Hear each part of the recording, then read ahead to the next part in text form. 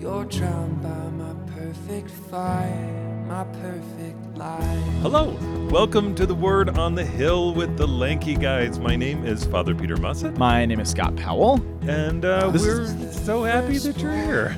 Yeah, such a clean opening you gave, and then you never know what to do after a good clean opening when we've said everything there is to say. Yeah, and it's like, well, it's frosty. It's a frosty fall day. Thank goodness, because we have some out-of-control forest fires going on in Colorado, and so we have desperately needed a little bit of moisture, and I feel like we might be getting that. And we're supposed to get snow. Did you hear that tomorrow or over the weekend or something? No, that's great. Yeah, praise be to God. I have to put my doors back on my Jeep. Oh, yeah.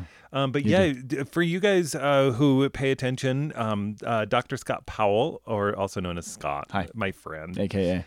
he is one of the founders and runners of Camp Waitiva. I like the word runners. Runners. And the other one's my wife, in fairness. So, yeah. And we are ones. Yeah. And so there's what they call the Calwood Fire. Yeah. And Calwood is the location of Camp Waitiva. And so we spent a couple of days on pins and needles trying to figure out if everything was just charred to the ground.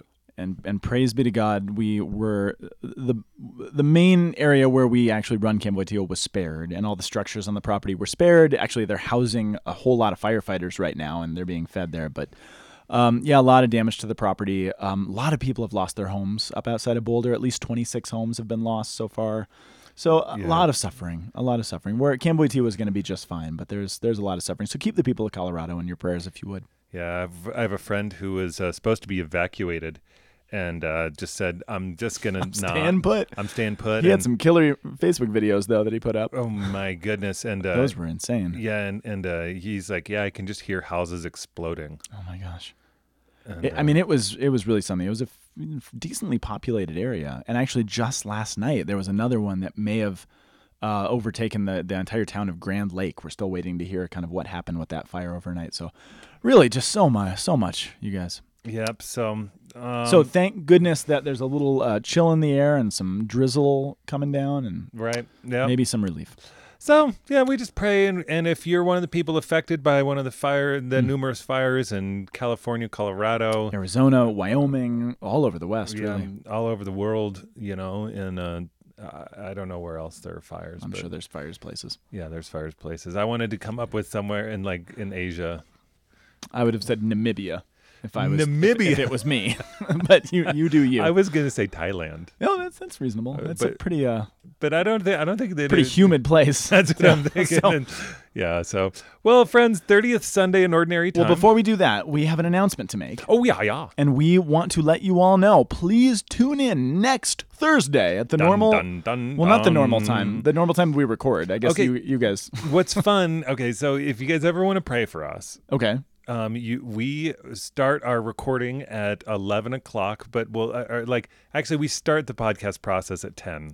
The podcast process. Yeah, we do start processing at 10. But this is going to be a unique live stream because we're going to actually live stream directly from the basement where we actually do the podcast weekly. Some call it the studio. Or the basement, the basement studio. Studio-basement. So you guys But if you want to see where we actually make the magic happen, because we've done live podcasts before. We usually do them from our Catholic Center or from Drogo's. But we're actually doing it from the basement next week. So 10 o'clock Mountain Time, I believe, right? Yep, 10 o'clock Mountain Time. On Thursday, the 29th of October. Yes, Tune into YouTube. So you can go to thomascenter.org. We'll have links to where we're going to be broadcasting. We'll have links on Facebook, but it's going to be at the St. Thomas Aquinas Catholic Center YouTube channel. So find it. And so it's just it's also just to introduce you to what we offer in our YouTube channel. Absolutely. Which is pretty new since the beginning of the quarantine. We didn't really have a YouTube channel, or at least use it, until we started live streaming masses. So. And a lot of people ask me, they're like, Father, I really want to hear your homily after the podcast. And so what did you do with the podcast? Right. And so Scott has to listen to my homily after the podcast. I get to listen to your homilies. Thank you. And so awesome. So tune in. So tune in. MST, be there or be square. 10 o'clock MST, October 29th. And today, 30th. the 30th Sunday. Happy feast day of Pope St. John Paul II, by the way. Speaking of Camp Wojtyła, the given name. Pope John Paul II, Saint Pope John Paul II, the greatest. Pope. Yeah, so there's a lot of them. So it is his feast day on the day we're recording. So praise be to God for that. Yeah. But on this 30th Sunday of Ordinary Time, our first reading this week is coming from, guess what? Exodus. What is it not coming from? Movement of your people. What is it not coming from? Isaiah. I was going to make, do you know that literally one of the 76% of the times that it is not coming from Isaiah. Thanks for reminding me. No, you betcha. Dude, I was going to announce it today as Isaiah, and then I was going to be disappointed, and then I was like, but then I was like, it's going to throw some people off. Yeah. So Exodus chapter 22, verses 20 through 26. Our psalm is Psalm 18. Our psalm. It's the pirate psalm. You know how a pirate psalm for me. You know how a pirate prays, don't you? Our Father who art in heaven. I do. Okay, so Psalm. You have kids, I forgot. No, I knew, that predated the kids. Yeah, Psalm 18, verses 2 to 4, jumping to 47, jumping to 51. That's a big jump. With the response from 2. Big jump, if I may. Our second reading is coming from First Thessalonians. Thirsty Thessalonians. 1 Thessalonians, chapter 1, verse 5c through 10. And then our gospel is from the Gospel of Matthew, chapter 22, verses 34 to 40. Okay. It's kind of we were going on an unbroken stream on the gospel, and then we jumped. Not by much. We jumped over one tiny brief story. Yep. So we're really close to it, and it's funny. This gospel reading that we have this week actually references, of course, the story that we did not read. So Exodus chapter 22. 20. So Exodus chapter 22. So many things to say. I'll be honest with you. I was really struggling with these readings because they struck me at first glance as kind of like, okay. They almost felt like kind of a lackluster grouping of readings together. I'm like, okay, well, these are all fairly straightforward. Love people, love God, love your neighbor, be nice to people, cool. And I was kind of struggling. So I spent a couple hours this morning just digging and going into commentaries and rabbis and ancient stuff and trying to find something that I wasn't seeing. And I want to share some stuff that I found. We'll see if it all comes together. Okay. So where we're coming from, where we're reading right now, is Exodus 22 is falling in this really interesting part of Exodus. So the Israelites have come out of slavery in Egypt. What? Yeah, no, I'm feeling you. They've come out of slavery in Egypt, right? They've crossed the Red Sea, and now they have arrived at Mount Sinai. So there's probably a 3-month journey from leaving Egypt, right, crossing the Red Sea, and getting to Mount Sinai. Didn't take, when I was little, I thought it took 40 years to get from Egypt to Sinai. It doesn't take 40 years. No. They wandered around out of punishment, but it took them probably about 3 months. And actually, this is where traditionally it's believed it was 50 days, which is where the traditional understanding of Pentecost comes from. That Pentecost would have been 50 days from the Passover, which would have traditionally been the length of the journey from Egypt to Mount Sinai of giving of the law. So anyway, kind of a side note, but I think it's kind of interesting. That's really good. So they're at Mount Sinai, and in chapter 20, we're given the 10 Commandments. And so this section of the book, chapters 20 through 24, is what's called the section about the law and the covenant. So in chapter 20, this is the section of Exodus that most people remember, the giving of the 10 Commandments. Moses goes up on the mountain and he hears these 10 Commandments. Chapters 21 through 23 are essentially what flows out of those 10 Commandments. The so what? Okay, so here's these commandments. And the commandments, Judaism and Catholic teaching has always taught us that the 10 Commandments are in a real way fairly intuitive, right? We didn't necessarily need God to tell us not to kill people. That's something that's actually built into every human soul. And every culture. Really. And every culture. They're universal. And they're codified in this way for Israel because it's less to do with, what? We're not supposed to steal things? I had no idea. It's not that. It's that these are actually seen, the law given to Israel is seen less about dry, sterile law code and more about relationship. In the Old Testament, there is no law that is outside of relationship. Law and relationship go together. And so the ancients actually saw the Ten Commandments not as God giving us instructions, but they saw it as the wedding vows of a God who is uniting himself to his people. So he had set them free in Egypt. He had brought them out to the wilderness to woo his people, to make them fall in love with him again because they had forgotten who he was. And the Ten Commandments were always seen as sort of the wedding vows. The wedding vows are not new information. If you're standing up getting married, you're like, wait, what? I'm committing myself to what now? They're intuitive. You know you're doing that, but it's the moment that you're saying, yeah, I commit to this. I will do this. I will swear myself to you. That's what the Ten Commandments are, is God saying, and the people sort of saying back, yes, we want to be in this relationship. So law and relationship are always tied together. Now go for it. Here's something interesting is the wedding vows that we give is a rhetorical device called a merism. And did I say this on the podcast No, before? but I'm just thinking marriageism. It sounds funny. It sounds funny to me. But that's not what you're saying. Yeah. So merism is we say for rich or for poor. Uh-huh. Oh, the two. Yeah. You've told me about you. I don't know if we've said it on the podcast, but I feel like you've told me about this. Yeah. So a merism is really just a rhetorical device that's just saying from A to Z. Oh, nice. It's just kind of like an acrostic. It's an acrostic. Sort of. It's trying to summarize, like, I take you in every circumstance. All of it. Richer for poor, in health and sickness and in health. Sickness and health. Yep. Yeah. Well, you've never had to do it. I've never had to do them. it. Yeah. Exactly. I just listen to other people do it. Like, so you're cool. You're off the hook on that. Yeah.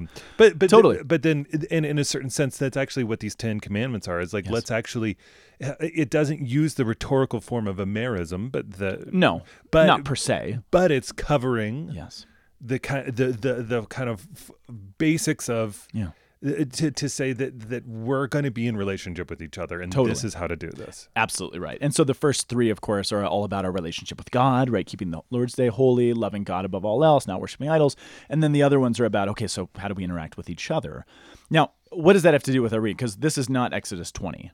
But we can't talk about our reading without talking about the Ten Commandments. And so the idea is you have the Ten Commandments in chapter 20, and then 21 through 23 are the outcroppings, the so what, the practical application of these principles, right? And then in chapter 24, you have the covenant ratification ceremony that says, okay, you've received the commandments, here's the marriage vows, here's all of the things that come out of it that describe and define our life together in relationship. And in chapter 24, they all swear it and they say, yes, we are committed to this relationship. And the reason I say all of that is that in my reading and my kind of digging and commentaries, this is a hard section that we actually get. And there's things that we can say about what it actually says. But I read an analogy in one of the books that I was reading that because Exodus 20 through 24 are meant to be taken together in a whole. Right. And I read in this commentary, someone was suggesting that oftentimes Christians like to read 20 through 24 kind of like we eat fish. So chapter 20 is like the actual fish, the meat of the fish. And then everybody treats 21 through 23 kind of like the bones that you kind of take out and like throw to the side. They're like, the Ten Commandments. We're all about the Ten Commandments. Those are cool. But then there's all of this practical stuff about how to interact with each other and the alien and the immigrants and widows and taxation and usury. And there's all of this practical stuff that just get so bogged down in details. And we kind of want to push that all aside. And then you jump to the ratification ceremony in 24 and you're like, all right, now this is it. But for the ancients, for the rabbis, chapter 21 through 23 was inseparable from chapter 20. You could not have the ratification of the covenant outside of all of the implications for the covenant and what it has to do. So again, just to put this in context, what we're seeing here, a lot of people write off as like, well, this is just kind of some practical applications of once they get into the land, their particular societal norms and kind of how they deal with things. But that's actually not how they were seen. So what we get here in chapter 22, which is about how you treat foreigners essentially and how you treat people to whom you loan money, which are interesting.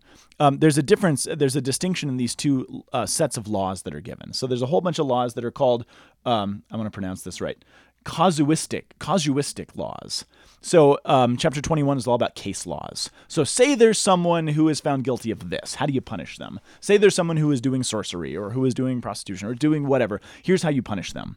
And then the casuistic laws end, and you get into this, which are what are called the apodictic laws. And apodictic, it's a Greek term that actually means, what does it mean? Something said. To proclaim, to point out or to make a proclamation, the proclamation laws, of which if you read through these, there's actually no consequences. It doesn't say like, if you're found guilty of this, do this to the person, like the ones just before this. These follow a different format, which is a apodictic. They're proclamations, and the understanding for the rabbis was that these are dealing with things that are above and beyond human deliberation. This is not something that you go and take and sit down in a law court to deliberate.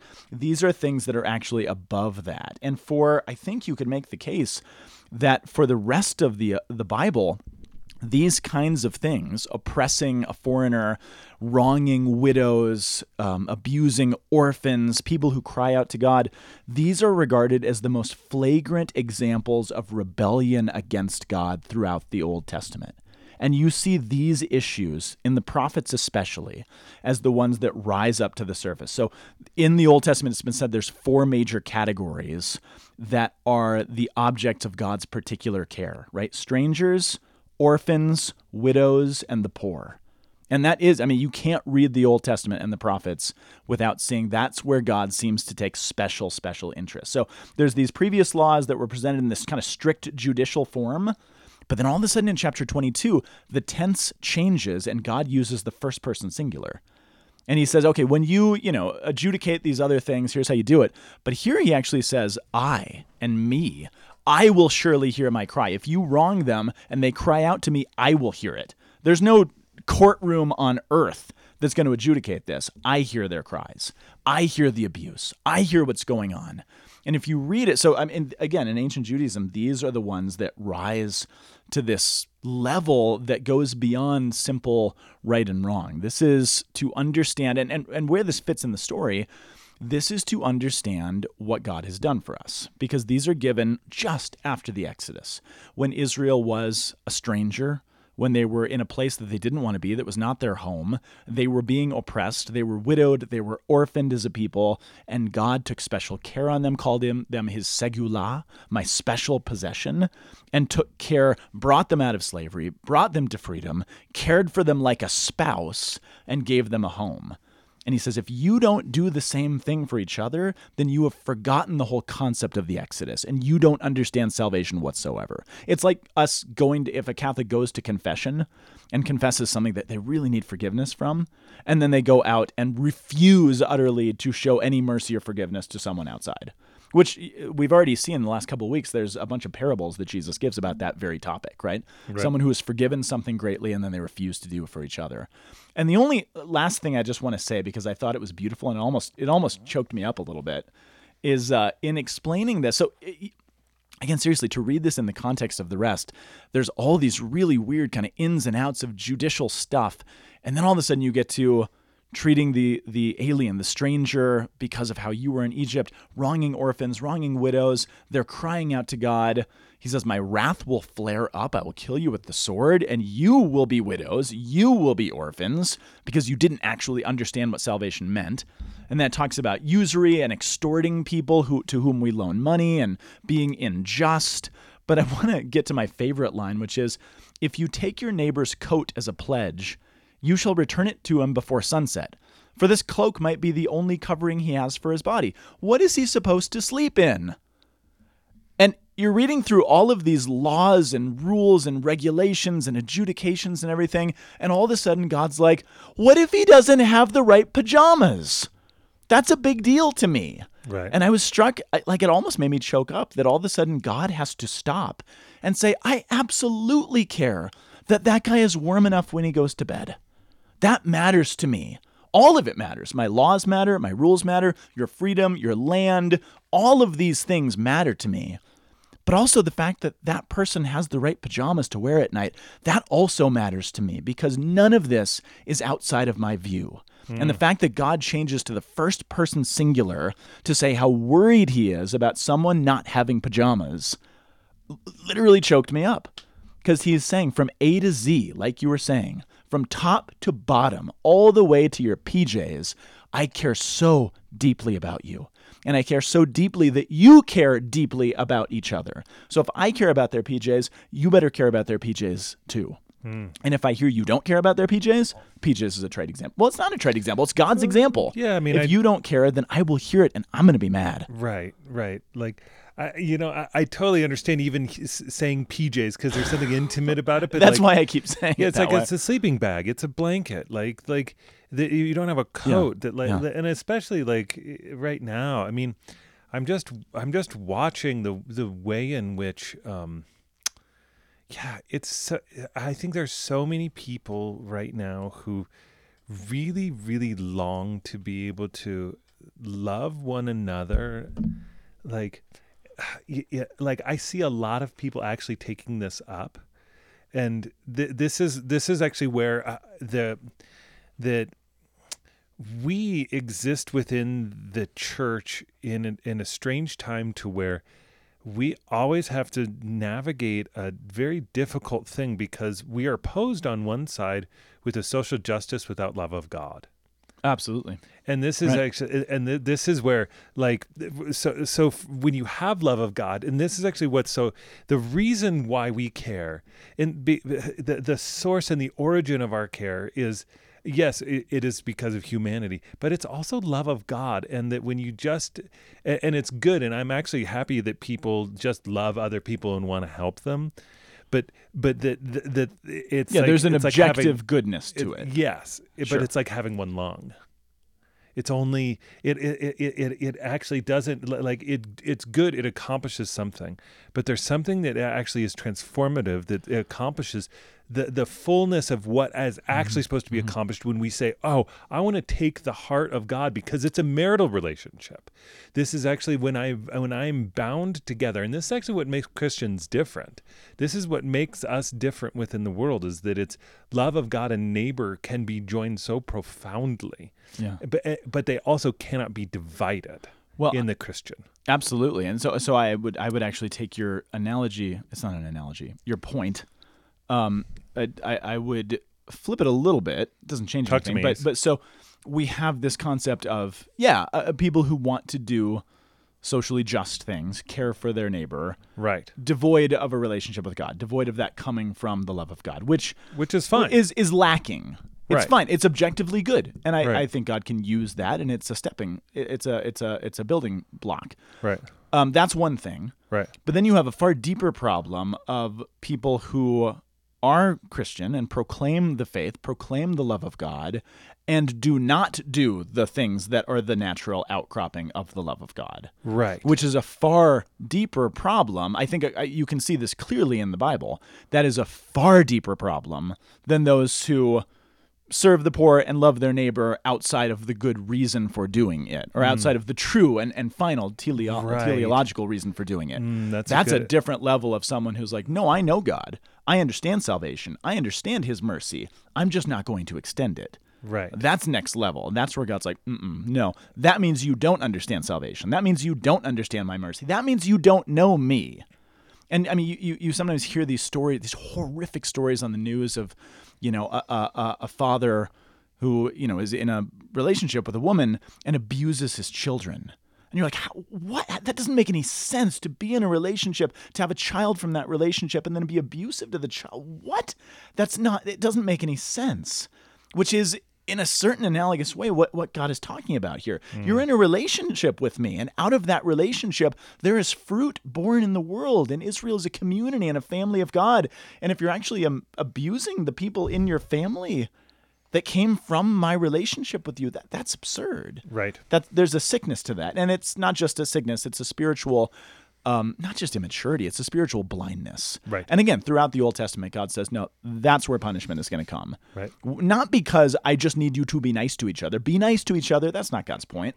God's point is, although that's objectively good, God's point is, no, this is who I am. Right. And if you don't live it, it means you actually don't know me. And that's really problematic. Which actually, I think, I don't want to take away anything else from you, but I actually think that's a good segue into Psalm 18. Into the responsorial psalm? Into the responsorial psalm, which is Psalm 18. That's great. I like it. Can I tell you something cool about Psalm 18? Nope. And okay. Man, I Shoot me down. No, I would love it. What would you like to tell me I about need to move Psalm on. 18? Psalm 18 is cool, and I'm sure there's probably others, but I'm not aware off the top of my head of them. Psalm 18 is almost word for word repeated, or not repeated. It's word for word also given in the book of 2 Samuel. So, oftentimes I think it's fun to try to find the salvation history context for a particular psalm. Where is this psalm coming from? Many of them are from the life of David, but this one is actually one that comes out of David's mouth in 2 Samuel, and we get it, and then it's sort of recounted in the Psalms. And there's some slight variations, but I think it's kind of cool because you actually see him in the context that this is happening, give it in the text. So in 2 Samuel 22, I believe, it's where he's finally free of being on the run from King Saul, who has been seeking his life and trying to kill him. David is the legitimate king. Saul was the legitimate king, but now is fallen into grave sin and deep error and horrible stuff. And David has now finally been set free of this oppression and this being chased around by this bad king, and now he can lead the people. And at the moment that he's finally free to show his strength and finally free to give his authority and actually live out of his authority, at the first moment that he can finally do all of that, what does he say? No, the Lord is my strength. The Lord is my deliverer. Which there's many human beings, I think, that would want to say, look, I've got my way out of this. I figured it out. I fought the fight. I made it. I've defeated the bad guy. David says none of that. He says, I love you, Lord, my strength, because I didn't have it to do this. I didn't have enough in me to actually get out of this. You are my rock. You are my fortress. You are my deliverer. You are my stronghold. You are my salvation. You are my horn. You are my shield. You are my safety from enemies. This is where he gives so many adjectives as to who God is upon finally being victorious. And how many people, when they're finally victorious, are like, actually, it's not about me. Right. It's about the God who made me victorious. Right. Those are the best athletes. Those are the best, people in all realms of life who recognize, I've done something great, but it's because God has allowed me to do something great. And where David will go, now David goes off the rails later on in his life, but what we see in the beginning of David's kingship is a recognition of the poor. As soon as he becomes king, one of the first things he does is administer a jubilee year where slaves are set free, where all debt is released, where land is returned to its ancestral owners. He basically acts like God in saying, I want to set free and show mercy across my society, and that's how I want people to view me as a leader. Because it's not about me. It's about a recognition that God is the one who sets us free. Right. God is mercy, and so I'm going to demonstrate that to the people. Yes. So the context of that, I think, is beautifully appropriate to the first reading. Yeah, I have. Which have nothing okay, to add on is a good segue into Thessalonians, Right, to be right. honest with you. Yeah, exactly. And this, again, seemed like the wild card until you read it. And I don't have that much, but I think if you just read the words. So this is Thessalonians, I mentioned last week, is one of the... I don't want to use the word boring, because it's nothing in the Bible's boring, but it's less fighting. It's less Paul defending, putting out fires, calling people out. It's more just a letter of encouragement, of trying to encourage these workaday people trying to live their faith in this city in Macedonia and doing their thing. And so to them, he says, hey, you know what sort of people we were. We're still in his introduction, his greeting. He says, brothers and sisters, hi, it's Paul writing. I'm with Timothy and Silvanus. Hey, how you doing? And then he goes on to say, you know what sort of people we were among you for your sake. And you became imitators of us and of the Lord, receiving the word in great affliction and joy from the Lord, so that you became a model for all of the believers in Macedonia, in Achaia, in the surrounding regions. For from you the word of the Lord has sounded forth, not only in Macedonia and Achaia, but in every place that your faith in God has gone forth. So that, guess what? And this is the key line, so that we have no need to say anything. Paul's like, I don't have to do anything. You've done the work. You're like in it. You're right. imitating me. I'm imitating God. Paul said that earlier, right? I'm trying to be like Jesus Christ in pouring myself out. We talked about Paul's kenotic hymn back in Philippians. I poured myself out in great suffering. The Thessalonians saw that example, and they're like, we will do that. We will be like Paul, who's being like God. And Paul's like, cool. I don't have to do the work there. I don't have to come and correct you and tell everybody and clarify, because people are seeing your example. And Right. your example is my example, and my example is God's example. And so people are understanding the mercy and the goodness of God just because of your lives. And Paul's like, thank goodness, because I got some fires to put out over here. Right. Which is really just beautiful to see, one of the few cases in the New Testament where like, oh, it works. Yeah, It's and working here. They just turn from their idols and they're like, okay, this is good. They actually like, I love it. It's a success story of discipleship. It's a success story of discipleship. Absolutely right. They're just, they came, they did their thing. They're like, oh, hold on, we got to turn. They repented and then they took up the mission. Which is a beautiful counterpoint to the first reading, where there's all these beautiful, profound instructions and vows being given, but we also know that they are not faithful. They were not the example. They Right. did abuse the people around them and each other and other nations and everybody else, and salvation history went off the rails. So in a certain sense, First Thessalonians, the second reading, is the antidote for what went wrong in the first reading. Where they were trying to, God said, I want you to see my example. I want you to see what I have done. I want you to see that how much care I have on the least of these, and I want you to do it.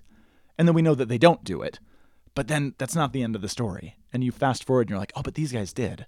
These guys do get it. The word of God still does work. It's not that, man, the world stinks, everyone's in so much sin, everything is lost. Right. Thessalonians says, no, everything is not lost. It works. And here is a success story, and you can hinge some hope on that God is not done working. I don't know. I think it's a beautiful counterpoint to that first one. Totally. Which leads us into the gospel. Which leads us into the gospel.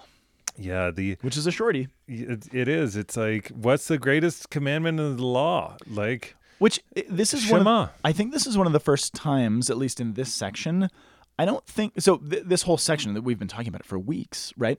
Jesus is constantly being tested and prodded and poked and messed with, which just happened. It said the Sadducees had just done it. It's almost like a ping pong match, right? Right. The Pharisees are going to test him, and then the Sadducees come and test him, and then the Pharisees mess with them, and the Sadducees mess with him, and now the Pharisees come. And I think this is one of the first times that it's not a trick question.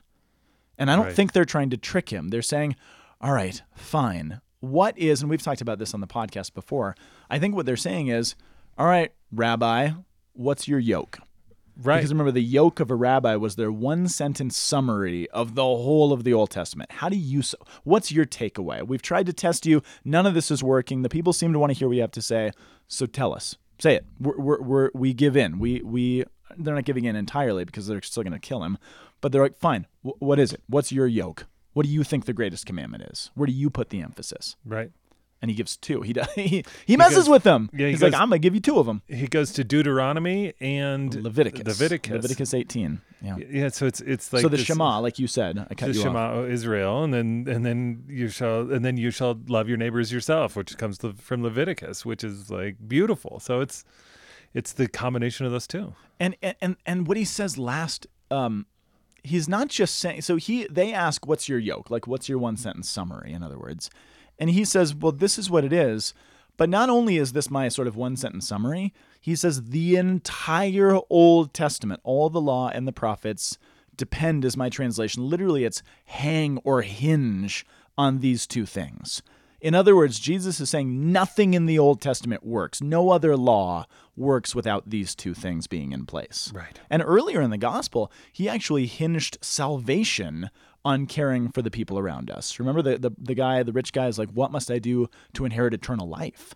And he's like, love the people around you, give to the poor. Right. You and I both, I think, remember Archbishop Chapuis's famous Red Rocks homily. Yeah. Where he Unless- literally stared at us all and said, if you don't care for the poor, you're going to hell. And he was like, and like, I've never heard anything echo because it Pin was drop. You could hear a pin It drop. was the National Conference for Catholic Charities, Catholic Charities. Right? Is that right? Yeah, we were both there. Yeah. I We didn't just- know each other, though. No. I don't think. No, I mean, but that was a huge deal, though, man. And I just remember him like, he just like, And he was laid like, it prove out. me wrong. Essentially, I don't know what he actually said, but it was something like, demonstrate. Like, I don't see another way to read the Bible. Do you? And everyone's like, no, not really. And he was talking to Catholic Charities, so I mean, they were and, cool. and, anyway. and thousands of people in and Red yeah, Rocks, yeah, right? yeah, right. Right, like, and, yeah. I just love it. It's if you get either one of them wrong, Yes. then it's kind of like right now we spend a lot of time and we say the truth and love, right? Mm-hmm. Like that's right. And in a certain sense, that's a summary of what we're trying to get here. Absolutely. Is we're saying Jesus Because is God saying, is truth. God is truth How do you present the truth? with love. In love, which is the only way to interact with our neighbor, our brothers and sisters. Right, is to actually give them what's real and right and good. But you can have the truth devoid of love, and Paul says you're a clanging gong. Or you can have love devoid of any truth, and then you have really nothing. Then you're just spaghetti. You're either a gong or spaghetti. Oh, that's the podcast title. Gong or spaghetti. Gong or spaghetti. Oh, that's good. That's a yeah. good one. This is good. I always like it when the podcast title comes from our conversation. 80% of the time it comes organically. Yeah, that's the best. Gong or spaghetti. Yeah. But this is where our society struggles, because we really do fall into one or the other category most of the time. Right, and this is actually where we get caught is... Yeah, it's so easy to have the social justice gospel and to say, okay, all that really matters is that I feed the poor and clothe the naked. So one counter I would give to that, and I'm just speaking of myself, I suppose, but I imagine I'm not unique in this. The social justice gospel is attractive, and I think you can make a lot of friends being like, I'm going to care for the poor and do these things. But actually doing it becomes a little bit harder.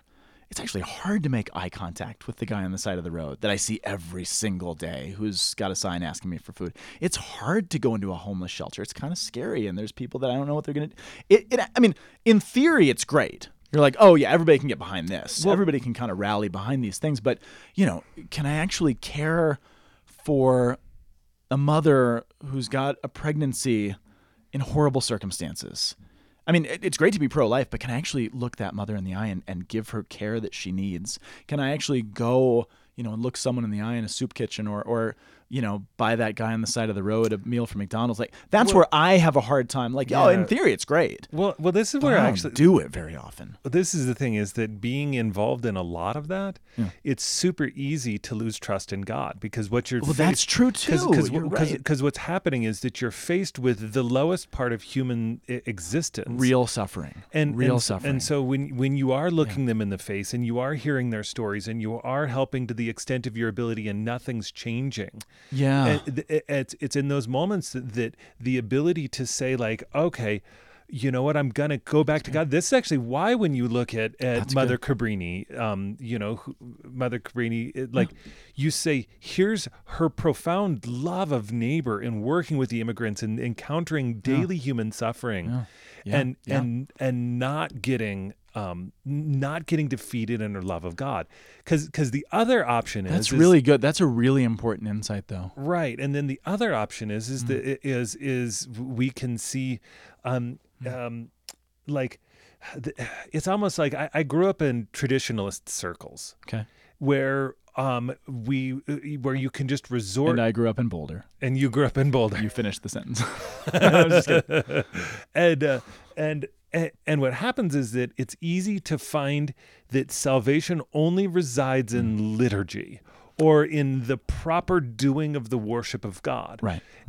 And all of which are important. This is the thing, and this is actually where like if I close my heart to my neighbor, as you read any of Chris, I mean, when Chrysostom starts going off, John Chrysostom, man, you want to get messed with, right? And like in a good way, right? Where he's like, how can you close your heart to your neighbor who has nothing of the world's goods? He literally says, if you don't give to the poor, you are stealing from them, right? Because they are due in justice our charity. Right. So you don't, it's not like you have to give them that $20 bill, but you have to do something. Right. And that's actually hard. That's a hard teaching. That's right. And so when Jesus puts these two together and says Leviticus, what's interesting too, and this is actually one thing I actually want to emphasize, is that people are meant to love themselves. Love your neighbor as yourself. Which is something that like we get like right now we get twisted in society about, like we've tried to come up with language for correctives like self-care, but like I can see, especially in the American church, a productivity that is actually destructive towards the human person. Absolutely right. Absolutely. And we hate ourselves. Right. Our society. I mean, I know that's a broad statement, but societally, I think it's safe to say a lot of us just don't like ourselves. Right. And you can't love other people like yourself if you don't like yourself.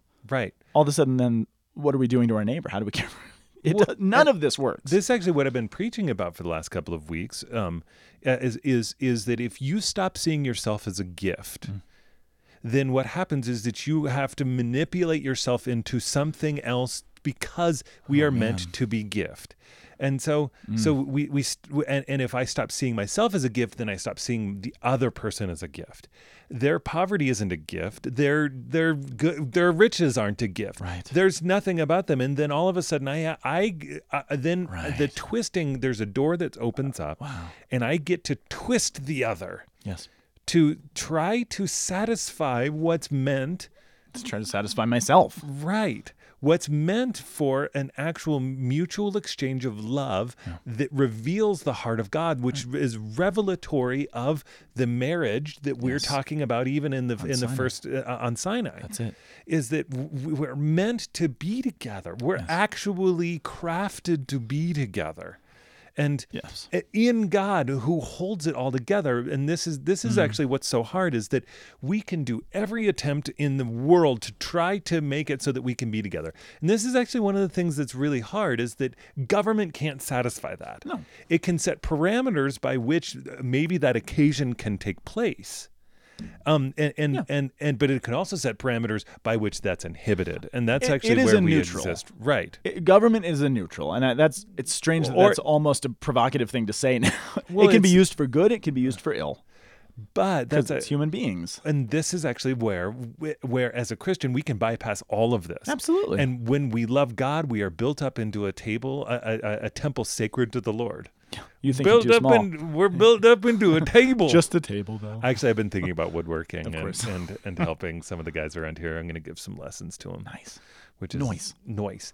So you guys, this is really important, like that we maintain this tension, because the love of God and love of neighbor, if you err on either side, there's really destructive things that end up happening. Now, if someone only has one without the other, God can still use that to build them toward the other. Though, we all have that. Well, no, you're right, and I'm just absolutely. We all err in one of these, in one way or another, and sometimes in a dynamic in our lives, and that's actually where we are all in demand of repentance, of healing on both, and of healing of both of those relational wounds, which is how we actually start which is how we're supposed to bring this up. And that's why I say these things. It's like, have I lost trust in God, and have I lost trust in my neighbor? And have I lost love for God? Have I lost love for my neighbor? And I love that if you take God seriously,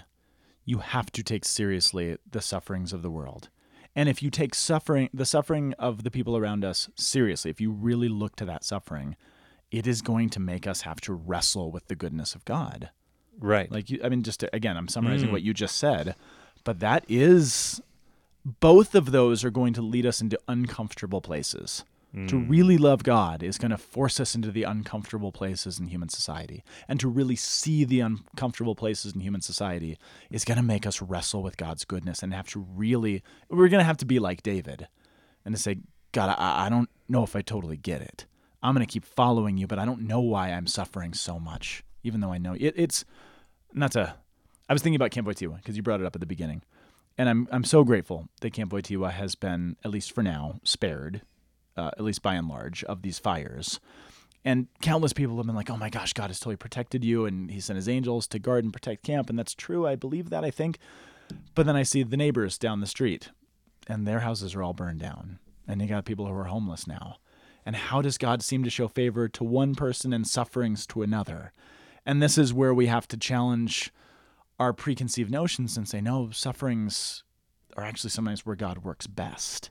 And it's not that, I'm super blessed. God loves me more because I'm not suffering. And that's a tough break over there. But to really reckon with the suffering and to say, why do I have it good? Why do you have it so hard? What does that say about me? What's my responsibility in that? It's not that God loves me more or God favors me more or I prayed harder than you, but it means maybe I just have a bigger responsibility to care for you Or I don't know. Now I'm just talking out loud. Yeah, Thinking out loud. It's like It's hard. it's like I had an accident over a weekend. I fell down and there was another priest who also had an accident over the weekend. And he was hurt so severely, Right. and I wasn't. Right. And I look and I recognize the effects of what that accident was in my life. And what and I'm praying for the effects of what the accident was in his life, and I'm thankful that it wasn't as severe, but it doesn't mean that God isn't accomplishing great things in both of us through those levels. It's like somebody was even just saying the words comparative suffering. We just don't do it. We can't live in comparative sufferings. We cannot. Because as soon as we start comparing, then it's actually about the intimacy of the lessons that we're learning through the sufferings of our life. Absolutely right. And I think comparative blessing can be a similar trap. I mean, I am more blessed than you, though. Oh, shoot, that's right. Oh, well, hold on. That would be something that I would say, though. Is it? No, you're right, actually. Comparative suffering and comparative blessing. They're two sides of the same coin. Yeah, because it's saying, this. oh, no, God is actually working through. Yeah, sorry. Because it actually gets to love God above all else and our neighbors ourselves. Isn't it interesting that it's actually, that's actually that's a mysterious word to consider. I was hesitant to say it, but that is what God is asking us to wrestle with. Right. Which on that note, to wrestle with gongs and spaghettis. Wrestle with gongs and spaghettis. Amen. Hey, join us live next week, though. Don't forget, 10 o'clock live. Mountain Time. You get to actually see YouTube. what it's like around where we do. Are you going to clean? No. It's pretty nice right now. It's pretty clean. Just keep it. Just maintain. Maintain. Love you guys. See you next week. Bye. The Word on the Hill podcast is a production of the Aquinas Institute for Catholic Thought here in beautiful Boulder, Colorado. You can find us online at www.thomascenter.org/AICT, and you can find the Lanky Guys podcast at lankyguys.org. Thank you so much for listening, and we will be back next time.